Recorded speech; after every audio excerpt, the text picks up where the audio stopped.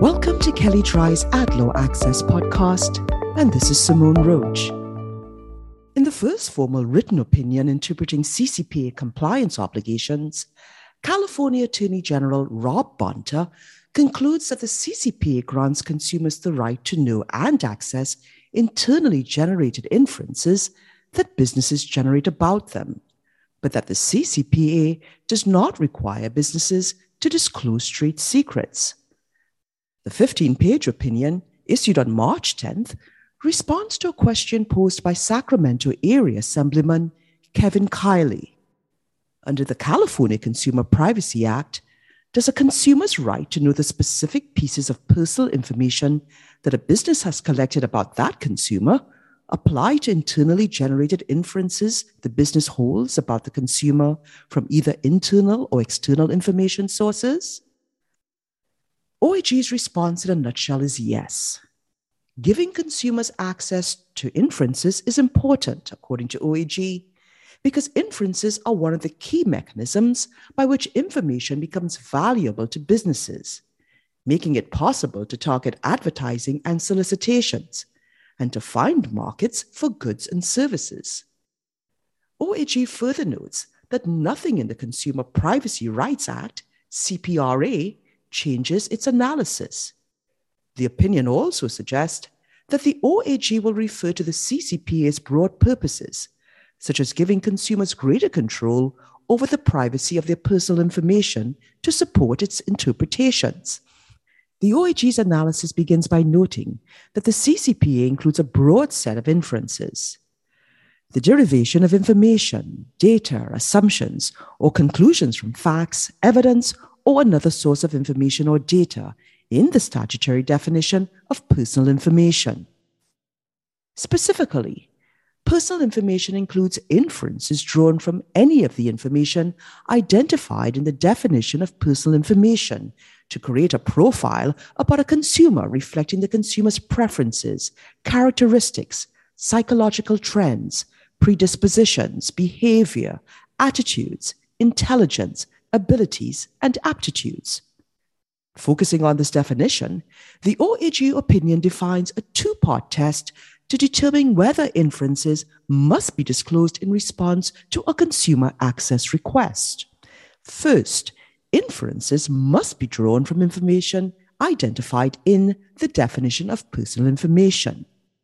The information may be obtained directly from consumers, such as address and income, found in public repositories, bought from a data broker, or inferred through an algorithm.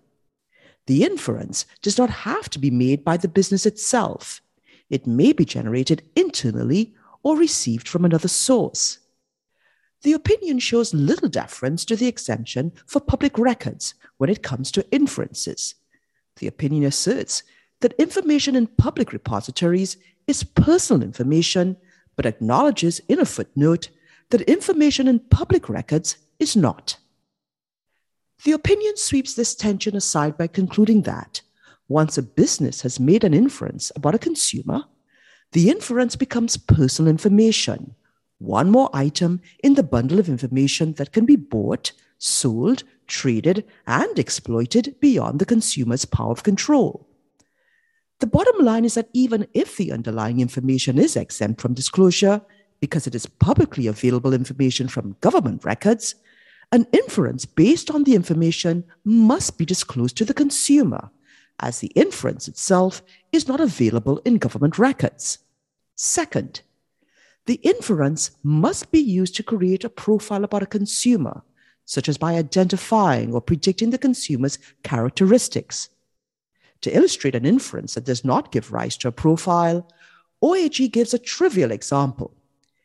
Inferences derived when a business combines information obtained from a consumer with online postal information to obtain a 9-digit zip code. It is unclear how this is an inference at all, as opposed to a lookup of existing information. On the other hand, an inference that is used for predicting, targeting, or affecting consumer behavior must be disclosed in an access request. OAG anticipates and refutes two potential arguments that inferences would not have to be disclosed. First, CCPA states that personal information must be disclosed that is collected about a consumer, not necessarily collected from a consumer. This means that businesses must broadly disclose to consumers inferences they make about the consumer, regardless of the source of the information. And although not addressed in the opinion, this differs from the right to delete, which only applies to information collected from a consumer. Second, OAG argues that while businesses are not required to disclose trade secrets, individual inferences are not trade secrets. OAG agrees that companies are not required to disclose the inputs or algorithms that form the inferences, but expects companies to produce inferences in response to access requests. The opinion makes clear that the upcoming California Privacy Rights Act does not change the OAG's conclusions, and that these issues were not otherwise addressed in the CCPA regulations. Here are some other takeaways from the OAG opinion.